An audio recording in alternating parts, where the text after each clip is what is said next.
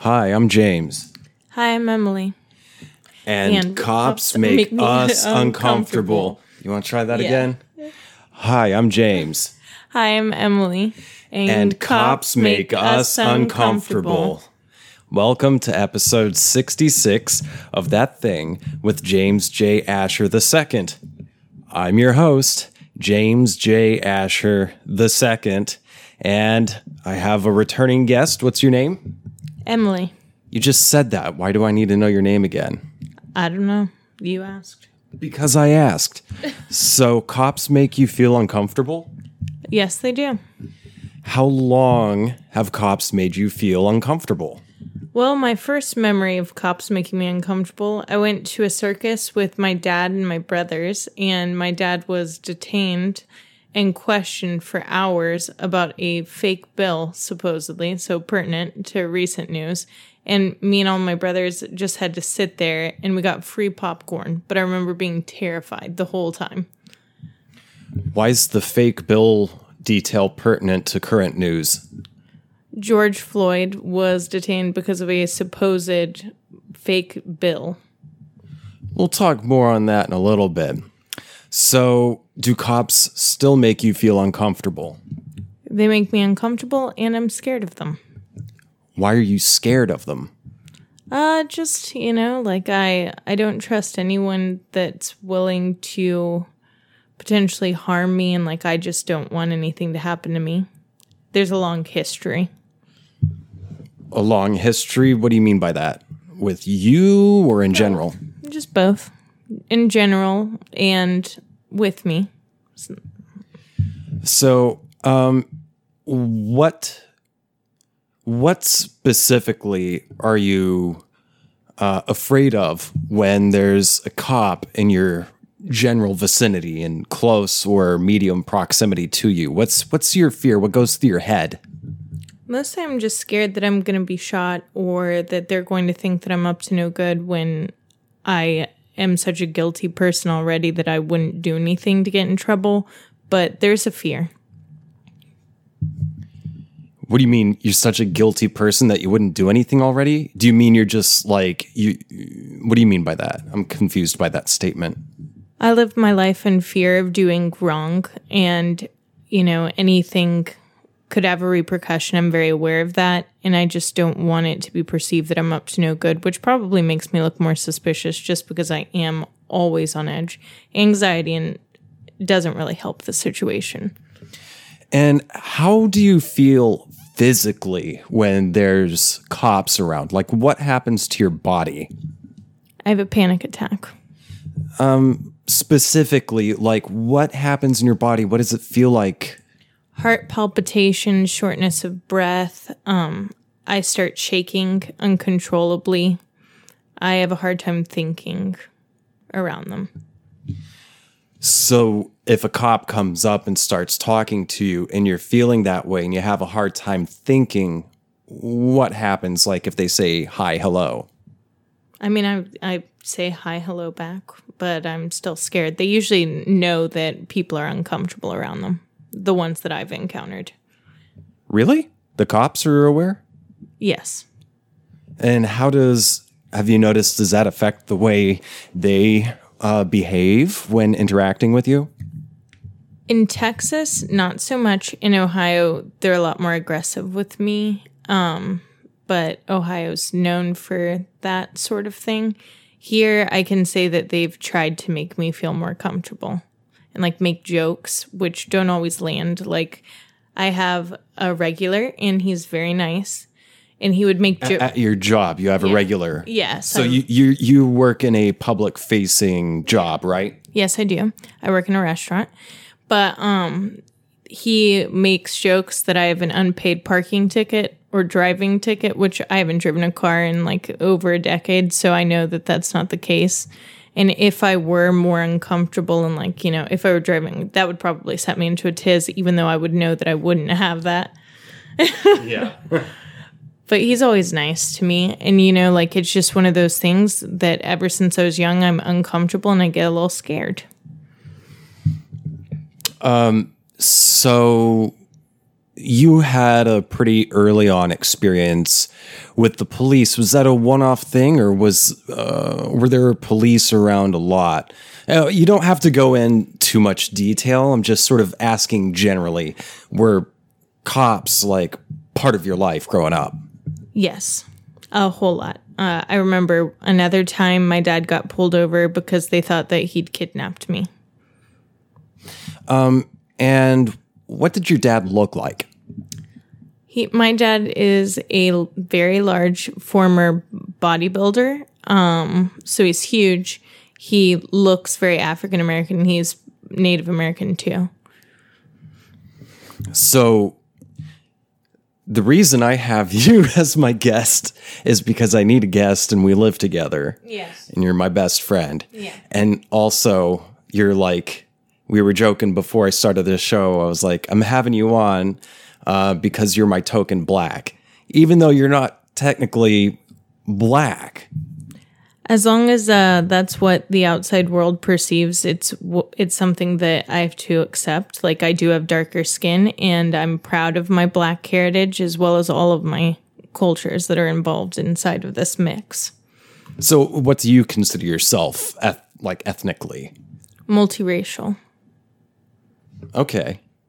But say to a stranger, you get confused for a lot of different ethnicities. I'm racially ambiguous, which people like to just guess what I am.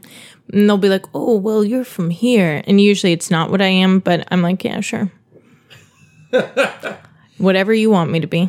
Like, you've got an Indian. What are the ones off the top of your head? I get Pacific Islander, which I am part Fiji Islander. I've gotten a lot of Spanish. I've gotten Gypsy.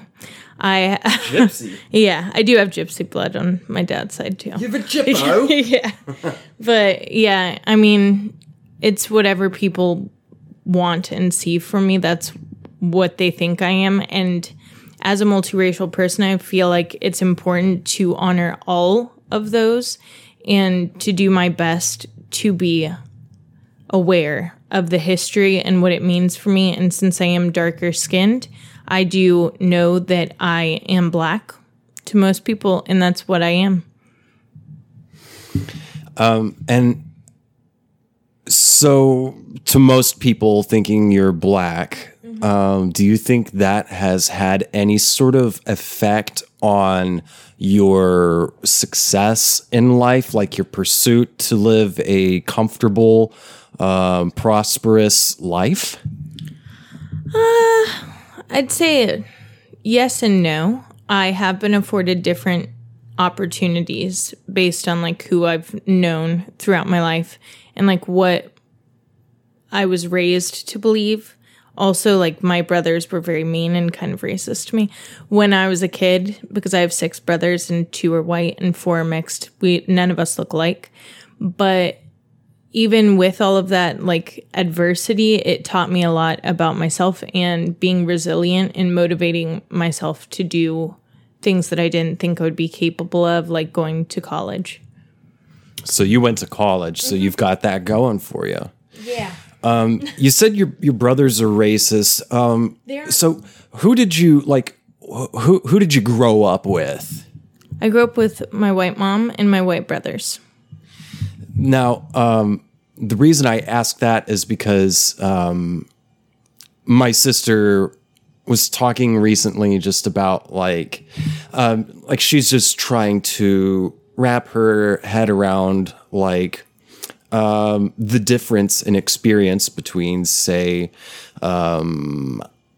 families and communities of collection of people who may have more pigment in their skin than other communities of people who have less pigment in their skin. And she was talking about you, and she thought, like, you know, you grew up, like, she kind of made an assumption, and, like, it's not her fault. She didn't know any different, but she kind of assumed that you sort of grew up in a sort of like black Atlanta kind of environment. You did not, right? No, I grew up in Dayton, Ohio, which does have a very large black population and is a city. But the neighborhood that I grew up with was super diverse. I grew up around lots of different types of people. Okay, but at home, you were like raised basically in a white family, kind of, right? Yes and no. I mean, I was always aware of the fact that I looked different than my brothers, all of them, and including I looked different than my dad too and my mom. But it was one of those situations where it felt sort of othering growing up, where I definitely knew that I stuck out like a sore thumb. People wouldn't think that my mom was my mom. They'd be like, "Where's your mom at?" And my mom would be like, "I am her mother." My brothers would joke and say that I was adopted, which my mom did not know until about last week when I told her. And she laughed at that. But, I mean, you know, it's one of those situations where, yes, I was raised around white people, but I was always aware of the fact that I was different.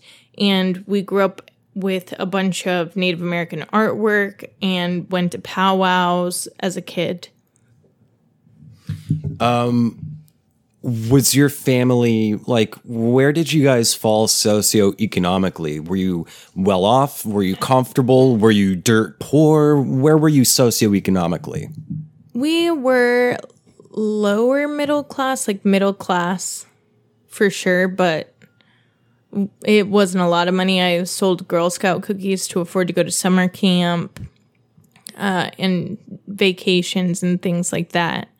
But I remember like going to my friends' houses and they had big brand new houses and like they got cars and that sort of stuff. And it wasn't like that for me. I mean, my grandma, that part of the family had money, but it was not there for me.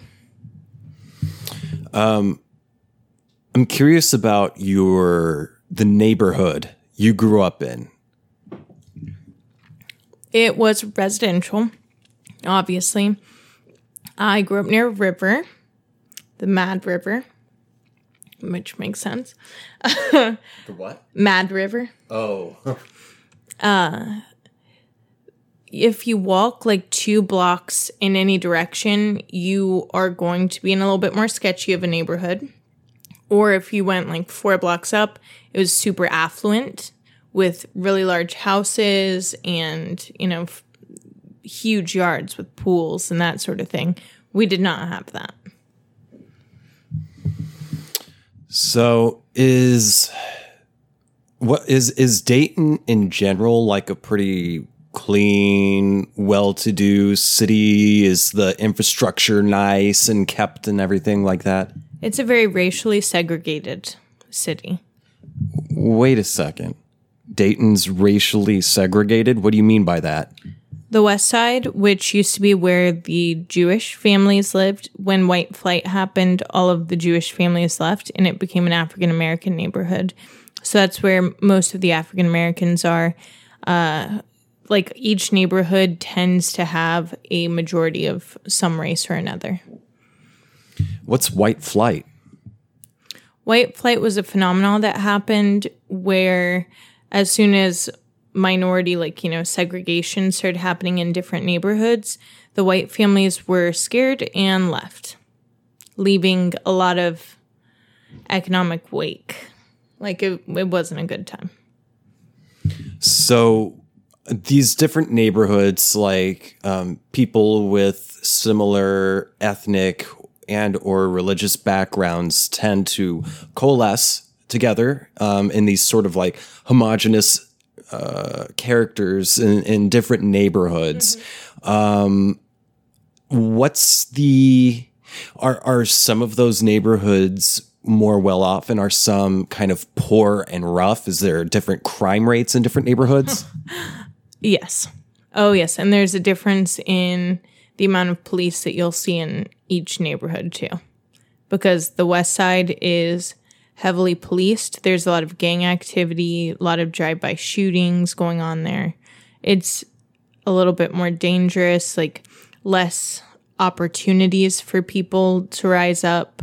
Very bad school systems there.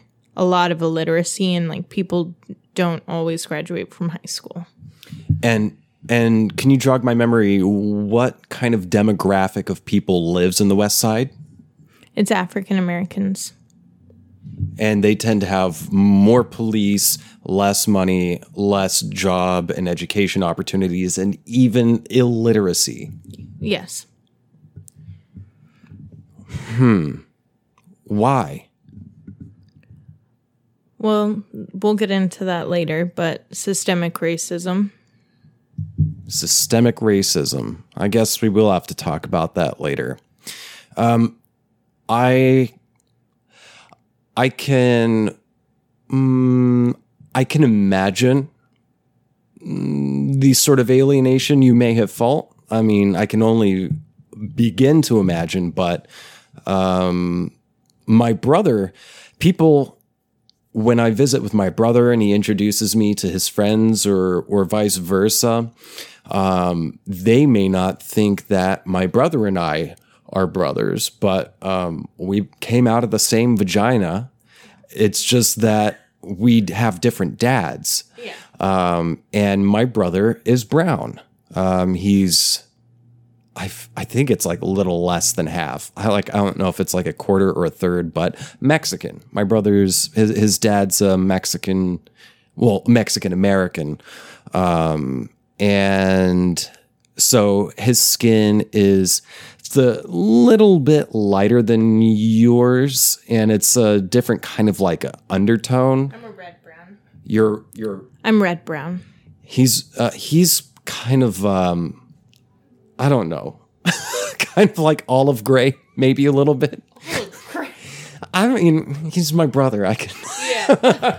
But yeah, like I can remember several times when I was little, even older, like as a young adult, where we introduced to one or the other's friends or something, and I'll say like, "This is my brother," and they'll grin and go like, and then we're like, no, really. And they'll like squint their eyes and look really closely, and they'll say, oh, I think I can see it. Yeah, it's in the eyes. Yeah, you guys have the same eyes. Yeah. I can say growing up, my brothers really liked me when I was a baby. I got them a lot of girls. And then I learned how to talk, and I would get them in trouble, so they didn't like me as much after that. But they would always say I talk like a valley girl. Yeah, they said some stuff to me. They would always make fun of me. They probably still would make fun of me if I talked to them all the time. But, you know, they're old. They're 9 and 11 years older than me. So there's a huge age difference between us. And the way that we were raised is completely different. How old my mom was, completely different. My mom was a teenage parent with them, and with me, she was 28 when she had me.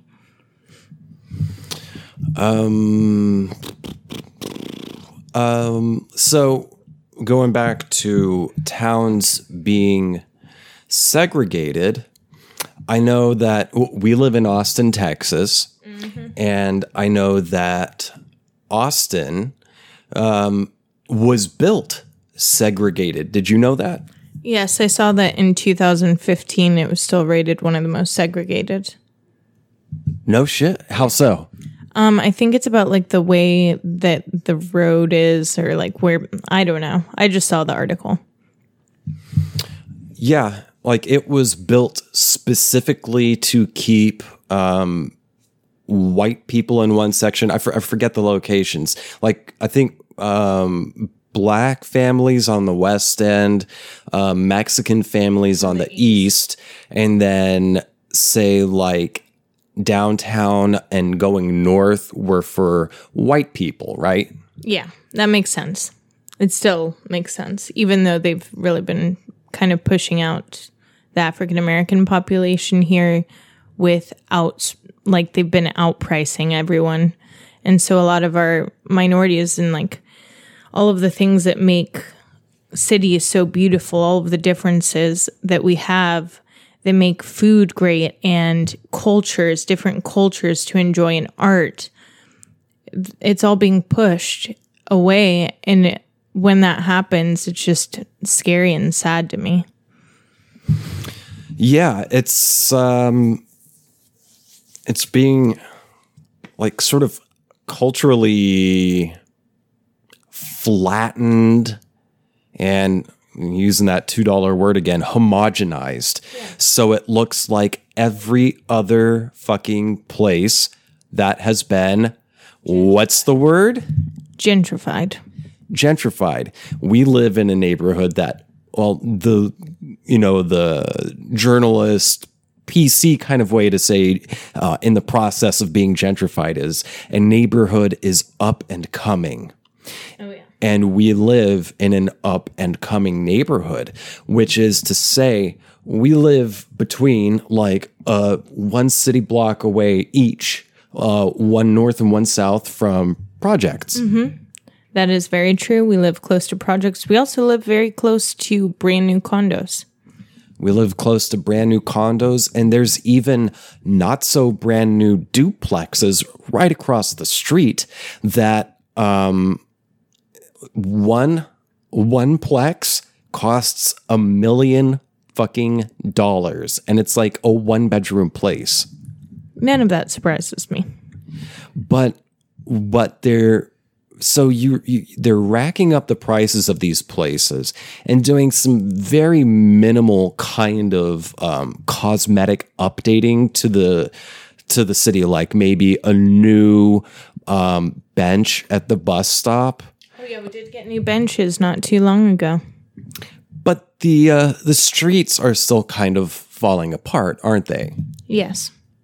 And at the same time, they have torn down, there used to be a Church's Chicken and a Popeye's Chicken nearby. And those two places were torn down and replaced with a nice new Starbucks. We only have about 12 of them in the area. A nice new Starbucks. And then there's old houses being torn down and replaced with these ugly fucking houses. They all look the same. They're just like blocks with huge fucking like single windows over a wall. And it's all just like flat metal exteriors, like just a tin layer over the wood. And it's all blocky, isn't it? Like there's no, like it's supposed to be modern architecture, sort of, but it's just. I think that's another discussion for another day about architecture, but I think a lot of modern architecture is kind of trash. It's just blocky shit. But anyway, yeah, these old places are getting, prices, and there's like a whole system that goes into. This is what happens to any city when the tech industry comes in and it brings in the same sort of Silicon Valley mentality where money is valued more than the pulse of a city. And I think that that's really important to recognize and to notice. Like, technology is great and it's beautiful, and I'm so glad for those very smart people that are able to do that, because there's absolutely no way I could. I think it's kind of boring myself, but to have people that's their passion, it's beautiful. It just, there are repercussions for every action, for every company that comes in. A little bit of what made a place that place seems to be disappearing. And what made a place the place that it is? It's the people. It's all of the different types of people that make a place what it is. The United States is a melting pot. So every single different type of person builds into this beautiful painting. However, people are getting pushed out because they can't afford to live in a place anymore because, say, nice new condos are being built, new construction companies and property owners come in and build these new places and charge. They just charge way more for, say, these condos, or they will tear down old mom and pop stores more family-owned places. They will buy those families out because those families are, say, already under an enormous weight of debt. Yeah, property taxes are insane here. Property taxes are insane in Austin and Texas in general. Wouldn't know. I don't own anything.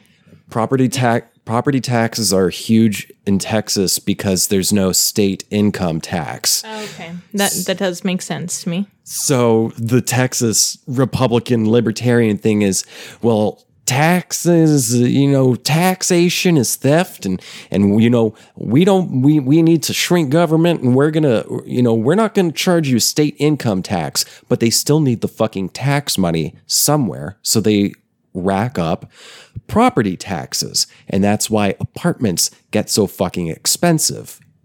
My question is, I know that a lot of people around the United States look at Texas as like a mecca to buy houses, but are they aware of the property tax values, like the cost? Probably not. People are fucking dumb. Let's take a quick water break. We'll be right back. And we're back for round 2, feeling refreshed, hydrated, a little cooled off with the AC on, have it turned off for sound purposes for you, the listener and or listener/viewer. So the reason I was asking these things about like your history and what it was like in gentrification and all of that stuff is I was trying to slowly dive into the subject of something you touched on, which is institutional racism. Mm-hmm. And I was also trying to bring in class issues, which are tied into institutional racism. It's all, to use yet another $2 word, intersectional. All these things are intersectional. So racism, racial inequality falls under, so if things were a hierarchy of injustices, racial injustice falls under economic injustice. And I will touch on that a bit more here in a bit, but I think to like really paint the picture of, what institutional and economic injustice is, to really dive into it, we'd have to go back to like the beginning of human culture. Yeah. And especially into the Middle Ages, through feudalism, into the industrial age, and capitalism becoming primary modes of economic, primary way of distributing surplus and wealth in a society. But that's a long fucking discussion. I'm also not that great at history. So if you didn't know from the last episodes that I've been on that I'm not a historian, I studied comparative cultural studies. So I took some notes before this. So let me read off the notes that I took, and then we can dive in. June 3rd, 2020, Pod with Emily, Talking Points memo. Cops make us uncomfortable. We did that. Oh, yeah, I didn't even say, yeah, cops make me feel tense, like my muscles tense up and my heart rate will spike if I'm driving by, if there's a cop anywhere around. I mean, I've dealt with cops. I've been in jail for 26 hours. I've been through the court system a couple times for a nonviolent. I don't know that I would call it an offense because I was actually the fucking victim in this thing, but I got fucked nonetheless. Yes, I've never been arrested, but I have went to court once, and the police testified in my defense. Well, lucky you. I was not so lucky. In my case, the police, and it was all here in Austin, lied. Yeah. They lied on their paperwork. They lied in action. They fucking lied and lied and lied. So fuck them. Not all. Yeah, you can't say all of them because not everyone is bad in any group of human beings. Although they are not a group of humans, they decided this. This is a career choice. Mm-hmm. But I do think accountability is an issue. And if a doctor makes a mistake, they have to admit that and they deal with the repercussions. I think it should be the same in any way. Like, as a person that works in a restaurant, if I were to make a mistake and someone were to become injured, then that would fall on me. So fuck the institution and fuck the institutions that influence the institution. Yeah, I agree. I mean, systems at play do need to be reformed. There's the school to prison pipeline that needs to be reformed. And not even to mention fucking for-profit prisons, which is a fucking crime against humanity. Yeah. Anyway, I'm just going to read off these notes. George Floyd / lynching, Amy Klobuchar, county attorney, systemic racism as a form of class warfare, and then America is a failed social experiment. This one and the sub-bullets I'm about to read off about that, I'm borrowing from the fucking wonderful Professor Cornel West. I saw him on like a news spot recently and he was talking about these things and I said, oh, this would be great for this episode. So America is a failed social experiment. We have capitalist economy not delivering lives of decency for all. We have the criminal justice system and legal system not generating rights and not protecting rights of liberty and equality and justice for all. We have culture, which is all market driven, where everything is a commodity and we're all consumers and we're also commodities. Everything is for sale. And a sub bullet to that is this market driven culture, which is a product of all of the above: capitalist economy, the system, everything. This culture cannot deliver nourishment for our souls. It does not give us purpose and meaning. It's all superficial, self-serving, self-consuming, and untenable. We have following the rules and doing things peacefully, doing the system the way it wants to be done and is supposed to be done. It doesn't work. And clearly, peaceful protest doesn't work either. And it changes nothing. The system cannot reform itself.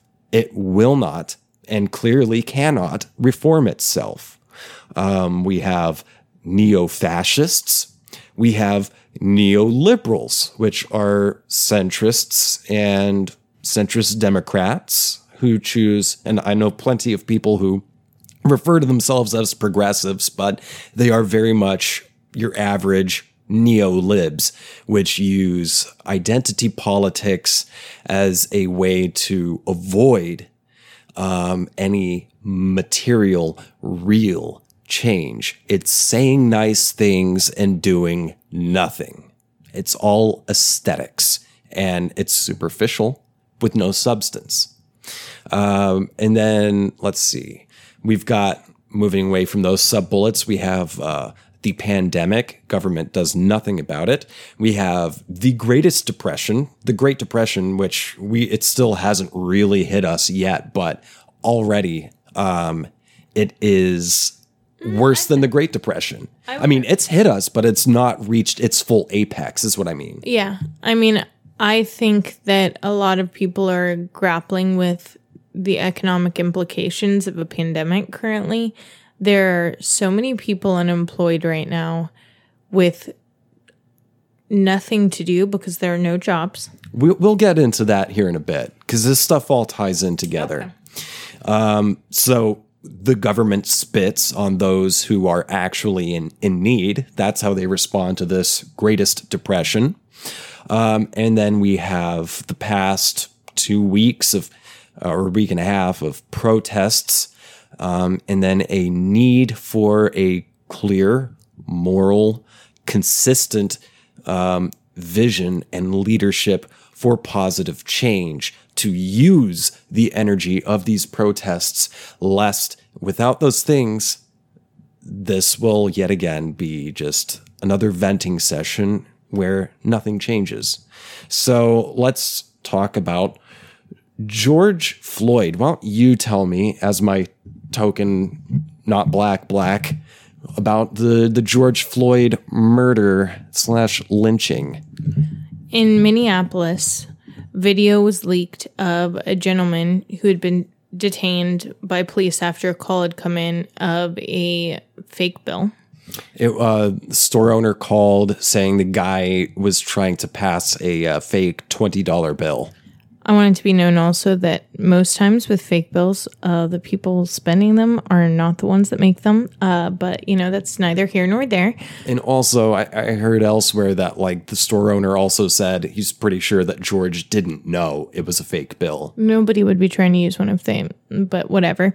And these police officers showed up, pulled him, dragged him from his car, and proceeded to, after he was in the police car, pulled him out of that. Yeah, they put him in the car, they hit him first, right? And then put him in the car, and he was already kind of dazed or passed out or something? I don't think he was passed out. I do think he was a little stunned. And then they had him on the ground. So they had him in the car, and then they stopped and took him out. How did that happen? They dragged him. Then they had him They just randomly stopped and said, okay, let's pull him out and beat the fuck out of him.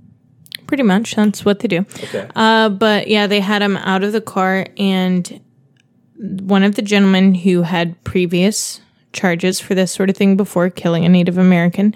The white guy? Yes. So there were two cops. There was a white cop and an Asian cop. An Asian. I heard maybe Hmong, but I'm not sure for sure. I'm not sure. But the white cop kneeled on his neck, and he was saying he could not breathe, and he proceeded to keep kneeling on his neck until the man went unconscious, even though he was yelling for his mom. It was extremely disturbing footage, which we were all privy to if you have the internet, and I strongly suggest that you don't watch that because it is bad. So the thing is, first,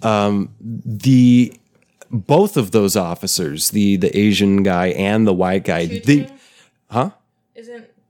they both had previous issues of shooting and or beating people completely unprovoked. Both of these guys had prior, as far as I know. I know for sure the white guy, but I'm pretty sure. I get confused because this is all fucked up and there's so many fucked up things. There are a lot of stories out right now of this sort of thing. This past week's been brutal. So they dragged George Floyd out of the back. They beat the shit out of him first. At least the white guy did. Yeah. And then they pinned him face down on the street, on the asphalt. And the white cop, who's a big boy, kneeled on him with his knee on the back of Floyd's neck, grinding it in with his full weight in the video. And he had his knee on the back of his neck for about 9 minutes straight. Yeah. And he ended up asphyxiating.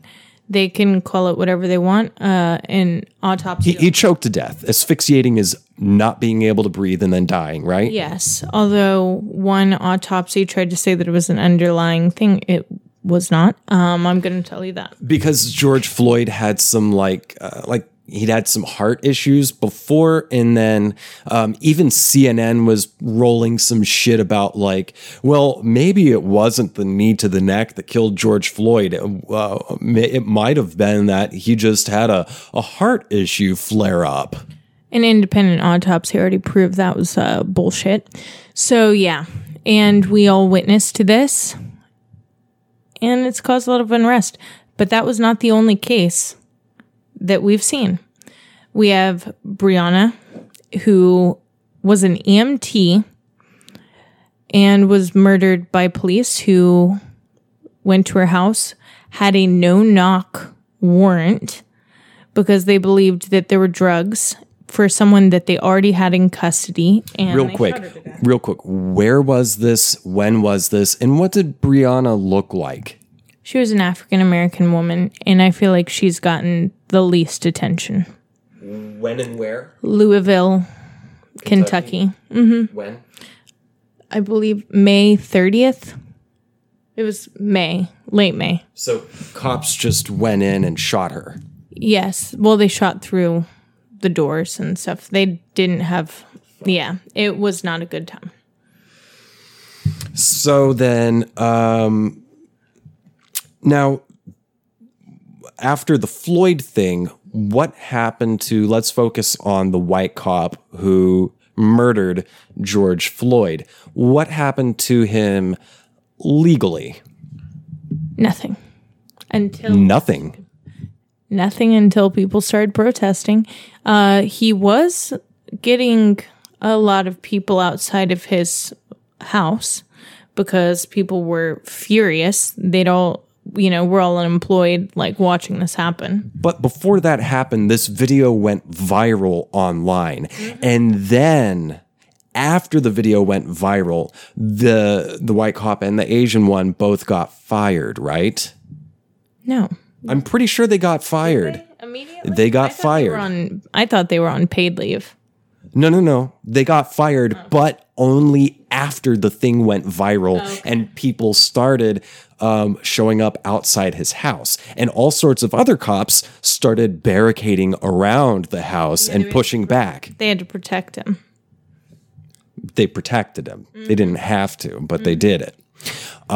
So the only reason these guys got fired, as far as I know, I'm pretty sure they got fired, was after people started getting really pissed off about it. And then people started saying, like, why is this guy not getting charged right now? I think it's important to note that something else had happened recently with Ahmaud Arbery, and his case would not have been addressed had it not gone viral as well. That was in Hotlanta, Georgia, right? It was in Georgia. It was in a smaller place in Georgia, but Georgia. Okay. So then I forget if it's like the mayor or the like county attorney. No, I'm talking about going back to Minneapolis.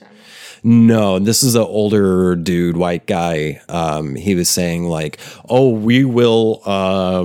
We're not going to rush justice. We're going to let justice happen." No, it was he was like the county attorney. Oh, okay. Which actually I'm pretty sure he was the county attorney, but I know for sure one former county attorney of Minneapolis, Minnesota was Amy Klobuchar, who very well might be the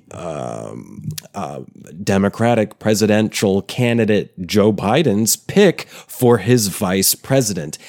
Amy Klobuchar was the county attorney when these two cops, both of them had like 2 previous issues before with unprovoked violence where they like, I'm pretty sure, did they kill that guy?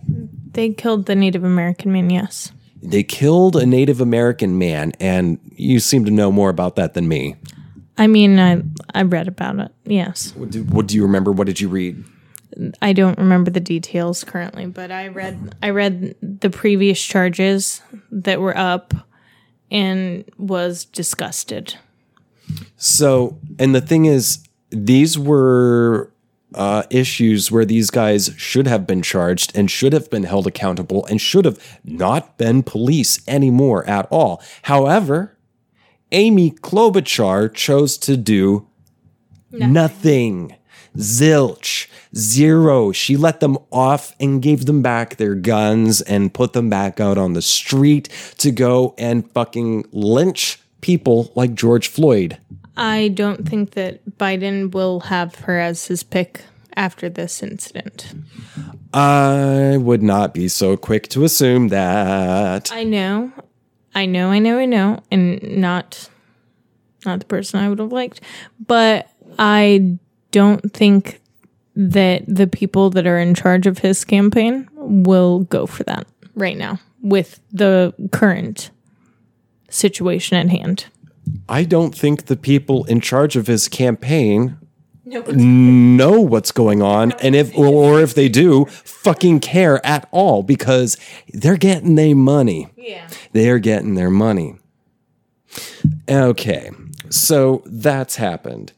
While at the same time, for the past, 2.5 months, the United States has been under more or less lockdown. So the hard quarantine, well, as hard as it got, lasted for like a month, right? Because of... 2 months.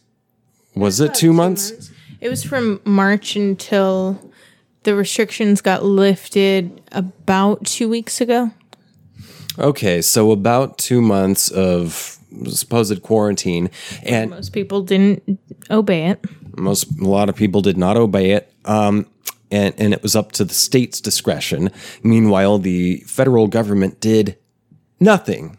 They got no tests. They like actively did things beforehand, before it became a problem. When they knew it was going to become a problem in the United States, they actively did things to try to make money that backfired on them. And they just said, oh, well, and then left everyone else to fucking get sick and die. Which, speaking of people dying from coronavirus, COVID-19, there seems to be a disproportionate number of brown people dying compared to people who are white. Yes, African American and Hispanic people are the most hospitalized and dying the most. And even before the pandemic started, that was the case, because these people generally don't have a lot of money, don't have a lot of education, and thus don't get a lot of health insurance. And they usually don't have access to great health care places, right? Yeah. Imagine you're poor already, you're given government insurance, which is trash, and you go to the doctors, but the doctor's already overbooked. You're like current government insurance, not to say that Medicare for all would be trash. No, you said government insurance is trash, so I'm like, I just want to make sure that dumb fucks don't get this twisted. No, you got to be aware. There's a lot of you're fucking stupid. Yeah, you. Well, I wasn't talking about that one. I was talking about the current systems at play, because we have overworked doctors that have too many cases on their hands, and usually they're just kind of burnt out. And the people that go to the doctor, they don't have a lot of money. You have a copay, a super high copay. You're not going to be able to make a trip to go see the doctor every 6 months like you're supposed to if you have no money for it, when you have to worry about groceries versus a doctor. So basically, it's kind of a sort of an ethnic cleansing being used by some people. Like you can't say that, powers that be, not all of them, but certain powers that be are not using this pandemic as a fucking ethnic cleansing. I remember watching like a month and a half ago a stream from a black prisoner at a prison in Ohio that I told you about this. And he was saying like, basically they're leaving us here to fucking die. We're supposed to be social distancing, but they're putting us all into these cells. And go ahead. Let's not pretend that COVID's not running rampant in prisons right now. rampant. They're doing nothing. And this guy, and there was a sick person who was clearly dying in his cell with like 3 other people in there.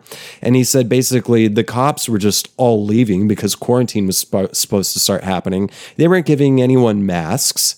And the guys just said like, they're just leaving us here to fucking die. They're trying to kill us. Yeah. I mean, you can't socially distance when you're that close to that many people. Also, if you do have that and you're that close, you're a presumptive positive case immediately. Like, you're going to have it is what they're going to assume unless you already have the antibodies, which we don't even know what that means yet.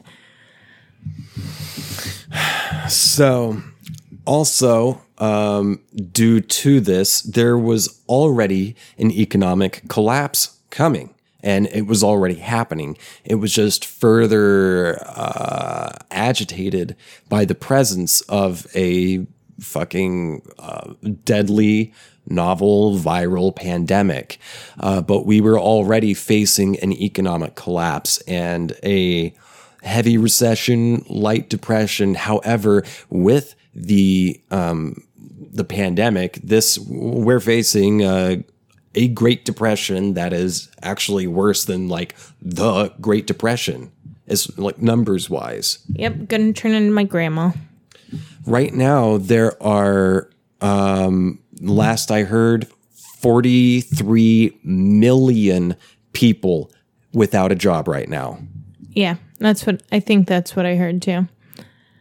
And the most that we are getting from the government, the most assistance, like there's barely any tests or anything. And the most assistance we get is a one-time check for $1,200, which for many people doesn't even pay a single month of rent. I would like to say I had to get a COVID test because we had some cases, but one, it's miserable. It is the worst test I've ever had in my entire life. But I was able to get that. My friends in Ohio, there aren't enough tests there. Like, nobody I know has been able to get tested in Ohio. Nobody. So there are people who are being socially distanced and quarantined for public health. And we're just at home and we're going crazy. We can't do our lives as usual. Businesses, especially small businesses, are shutting down for good. They're done. They're gone. Even when the announcement happened, I remember hearing about here in Austin a number of bars, and I knew people who worked at these bars. A number of them, as soon as the quarantine was announced, were like, "Well, I'm fucked." They shut down, like, that was it. They're done. I know a lot of people that had to leave because they have no jobs, no potential here, and the rent's too damn high. Yeah. And I'd say it's especially too damn high because this city does not offer the fucking amenities and certainly not the infrastructure to justify how fucking expensive it is here. I can say that I miss like the first few weeks after quarantine where there were less cars on the road. That was really nice. Less cars on the road and a lot of people realizing, like the ones who were fortunate enough to be able to work from home. I was hearing a lot of people, and I've talked about it on here before. I was hearing a lot about like how people were just realizing, oh, I've just been running around all the time for like no good reason. And like I'm getting stressed for no good reason just because it was habit. And then the quarantine sort of forced them to just fucking chill for a minute. And like that sort of magically made them start realizing, wait, oh, I've got all this stuff around me, all this life. And it started making people reevaluate what really matters to them. Although I will say for a lot of us who have our mental health issues, this time has been extremely difficult. And I feel for anyone who is feeling it right now. It's hard. That's too. So people's mental health has been exacerbated, especially if, like you, they are still forced to work. And fuck the people who say essential workers and the people still working are brave. Fuck that. They're brave. If you can call fucking prisoners brave, they have no other fucking option but to work, because we are all under such immense fucking debt and everything is so fucking expensive and we already have no economic fucking future. And the fact that they now have to go out and risk their fucking lives, risk their fucking health to work in the middle of a fucking pandemic, they are prisoners. They are slaves. As a person who has to work and has been working during the pandemic, would you agree with those statements? Yes and no. I'd say I'm grateful for the opportunity to be able to socialize in a distance capacity. I can say that it is extremely stressful. Like, the amount of stress that I'm under constantly is a lot. But I mean, like, what if you were getting, say, like $2,000 a month checks and your medical care and all your financial stuff taken care of, and you even had a job prospect ready and waiting for you, one that looked pretty good to you, ready and waiting once the pandemic officially ended, would you still voluntarily choose to work in the middle of a pandemic? No. That's why I say you're a prisoner. I would just Skype my friends. I would just video message my friends, and I would probably feel a little bit less pressure every day to like pretend to be happy. So people are stressed and scared, and mental health has become a huge issue. People are lonely, understimulated, and also not only that, but people are losing their jobs. They're afraid they might lose their jobs at any second, or maybe they've been furloughed but don't know that if their job indeed really will exist once the pandemic is officially announced over. Or if they won't be replaced by hiring done during this time, because people are desperate and they do want to work. People are desperate and they do want to work, not because they want to work at that specific job, but because they have to, because they have no other option unless they want to become homeless, which is not homeless people are not taken care of in this country, and especially not in Texas. No, not here, not in LA, not in Chicago, not anywhere. Nowhere. We are an inhumane country. Inhumane system, I should say. So there's all that. And there's all this pressure, all this stuff happening.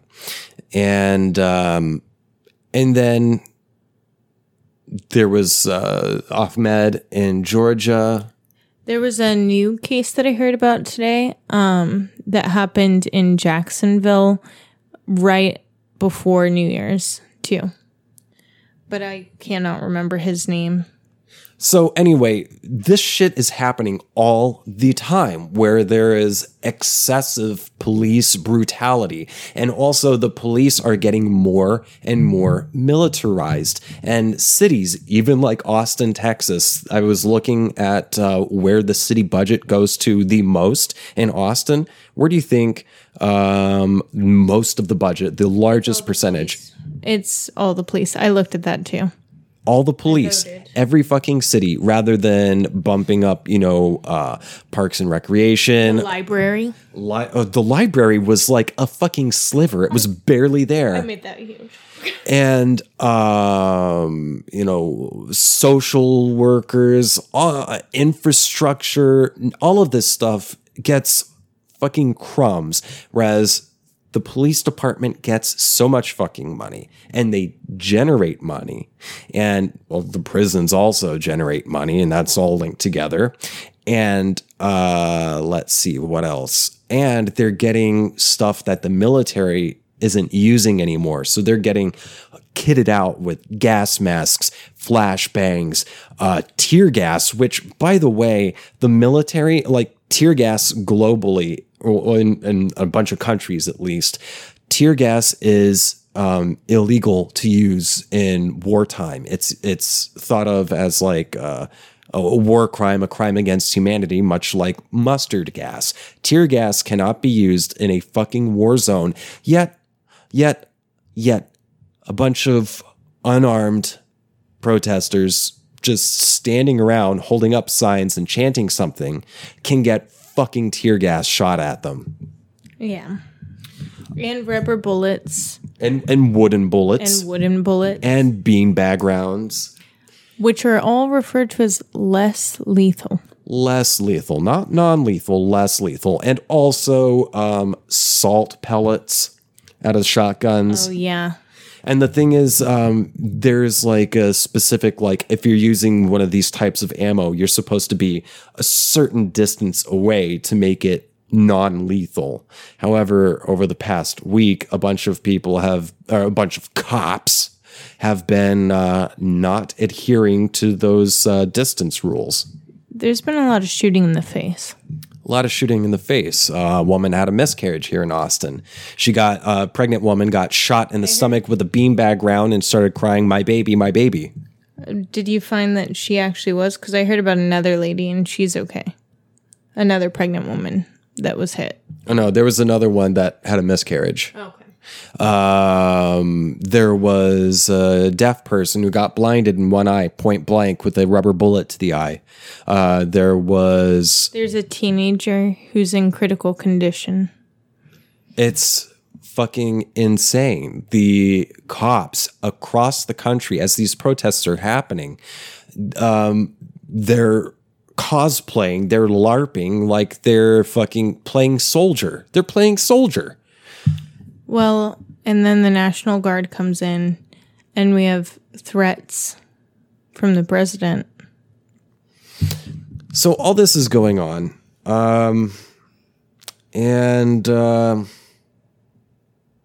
people are finally fucking rising up. This has been coming for decades. Because there's racial injustice, which is a tool for economic injustice, because it's not just shootings happening just in poor Black communities or poor Latino communities. It happens, there's more shootings and arrests in poor white communities as well. So it's a class issue, and class consciousness in this country is woefully like very fucking low. Yeah. And so the George Floyd thing was just sort of like a spark that set off this powder keg that was just getting filled up and filled up and filled up and filled up. And right now, there's protests across the world, actually. There are protests in all 50 states in the U.S., of the U.S. There are protests in cities in Europe. I've even seen, aren't there some demonstrations in China? I haven't seen the China ones, but I know in London and in Germany. There's been a lot in Germany. They're all over Europe. I know in that. Canada. Yeah. Canada's protesting for us too. And I just want to say thank you. So, shit's fucking wild, man. What a time to be alive. And the reason all this has happened is because we are clearly in a system that was created to keep poor people down. And one of the ways you keep poor people down is by keeping them distracted, so they aren't paying attention to who is really making their lives uncomfortable and difficult. You sow discord. You blame,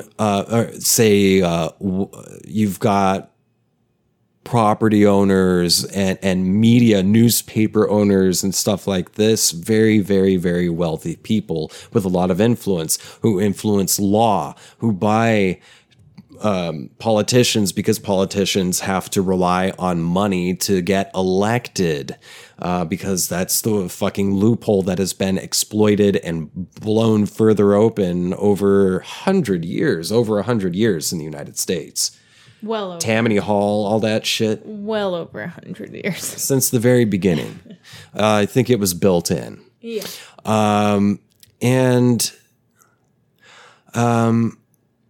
So say you don't want, see, white people are getting pissed off because their lives are tough. And their lives are tough because they're not making a lot of money, but they're having to work really fucking hard and not have any time to rest. So the white people are going to get pissed off and say, why am I not getting paid more for my work? It's you, boss man, business owner.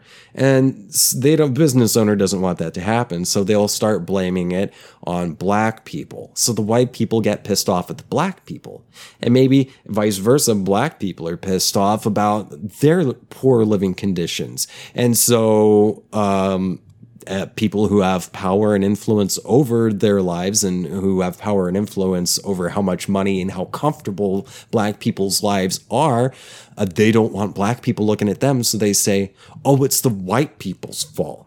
So they get poor black people fighting poor white people and vice versa. And I remember even in the 2000s hearing there was a South Park episode with the Mexicans. They took all our jobs, blaming immigrant Mexicans for coming in and working less than minimum fucking wage. Yeah, I don't like the blaming of other races. Like, we are oppressed because of the higher powers that be, not because of any specific person. The only way that we all can be happier is if we push for a change to get there. All we have is each other. And that change, unlike what your standard Democrats, neoliberals will say, it is not in identity politics. It is not in being politically correct all the time. It is not on adhering to bubbles of intersectional theory in politics and all this stuff, although there is intersectional politics because these things all intersect. All these problems intersect in the same fucking place, and that is political economy.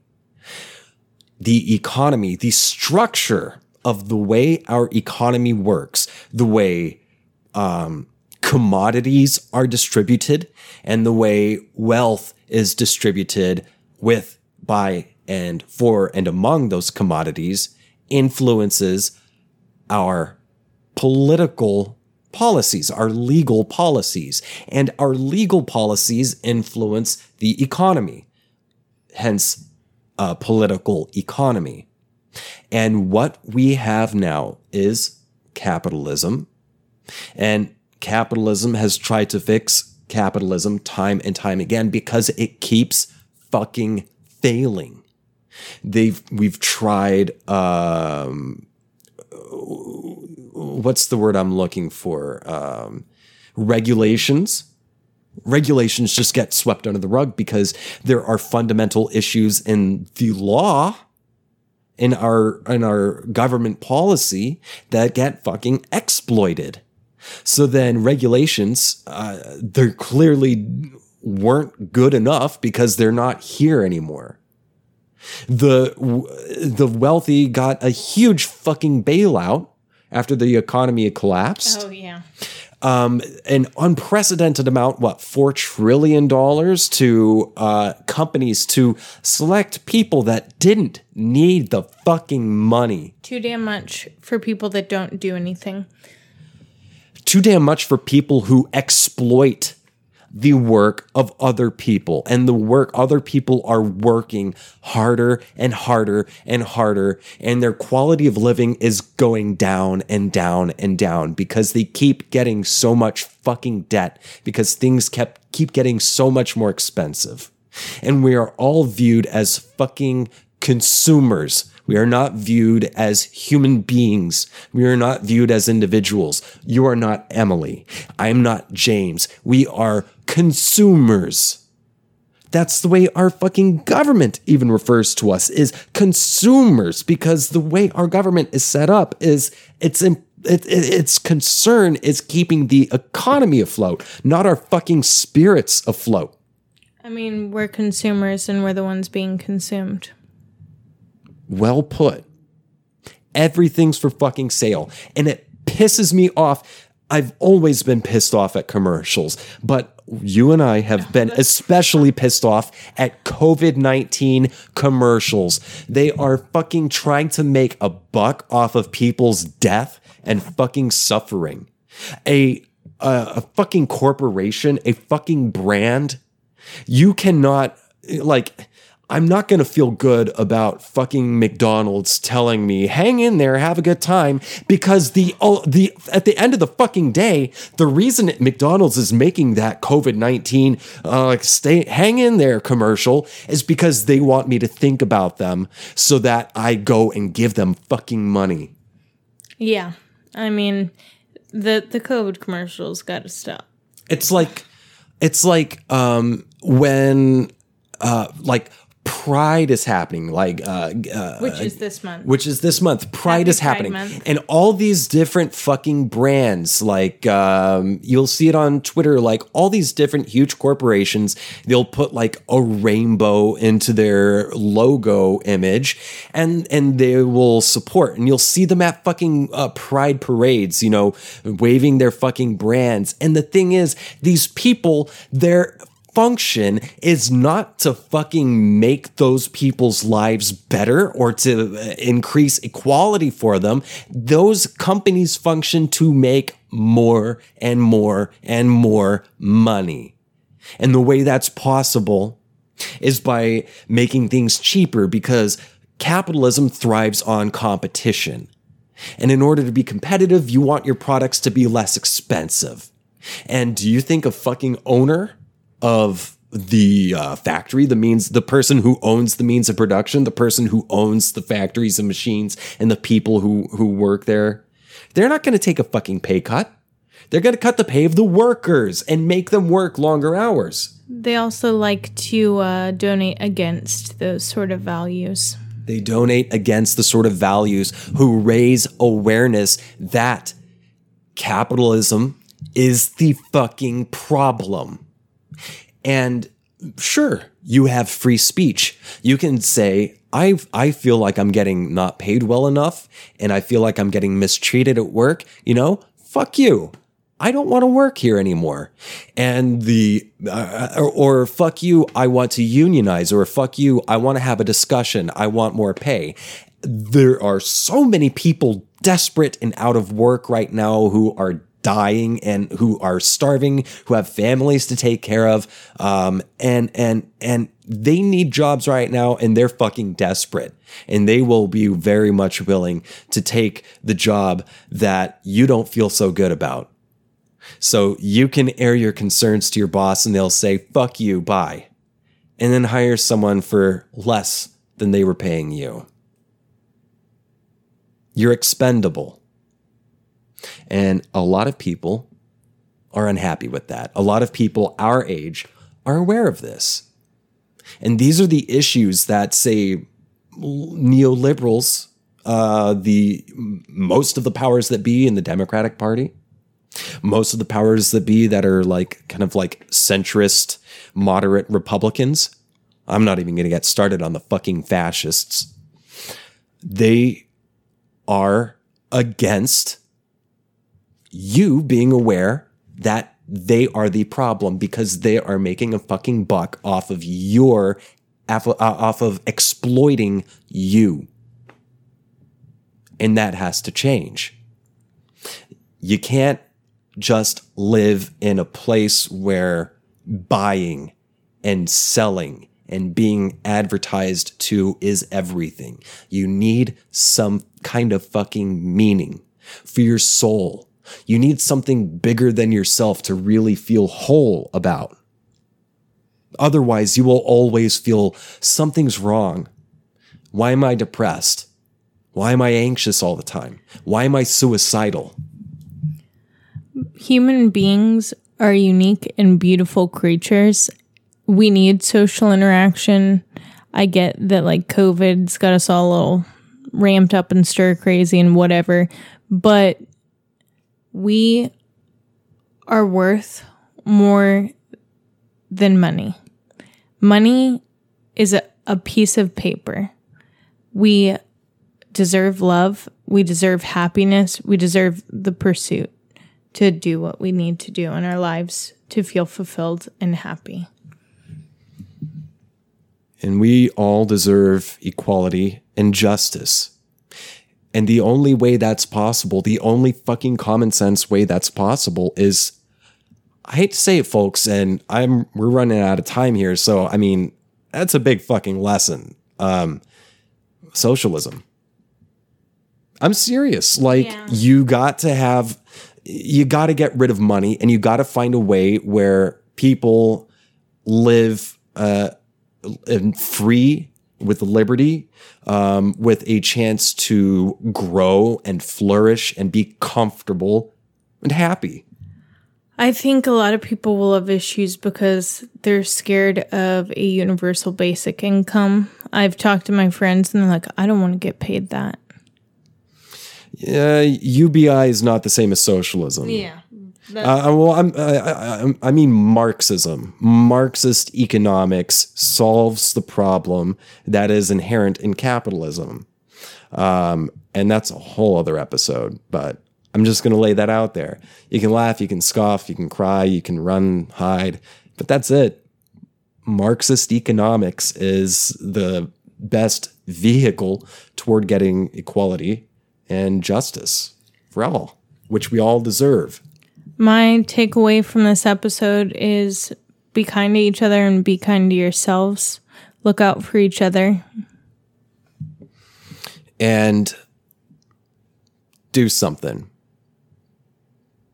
There's a disturbing growing presence of fascism, which I've been learning over the past 2 days, just how many people don't really understand what the fuck fascism is, nor why it's bad. And I can tell you, the only people, fascism and white supremacy are considered far right-wing political things. That's just the terminology that's grown with it. The only people who can stop fascists from robbing everyone but a small group of people of their human rights is leftists. Leftists are the only people who are fighting for equality and justice for everyone. But the leftists are the only ones who will take real, serious, tough fucking action to stop the people who want to rob you of your freedom, essentially.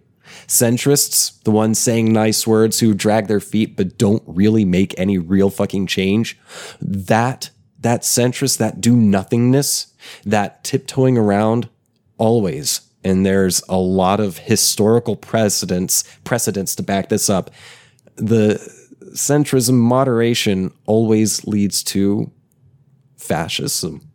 It does. It's the people who do nothing. Yeah. Silence speaks volumes. Thanks for being my guest. Thank you. Let's piece out this. You're going to piss out this biatch. Thanks for tuning in. Stay safe. Get active, get smart, do independent research. Please. And learn how to do research and learn how to vet the things you research, please. Be fucking smart. Don't be fucking stupid like the people I have to deal with on my Facebook. Okay, I love you. Bye.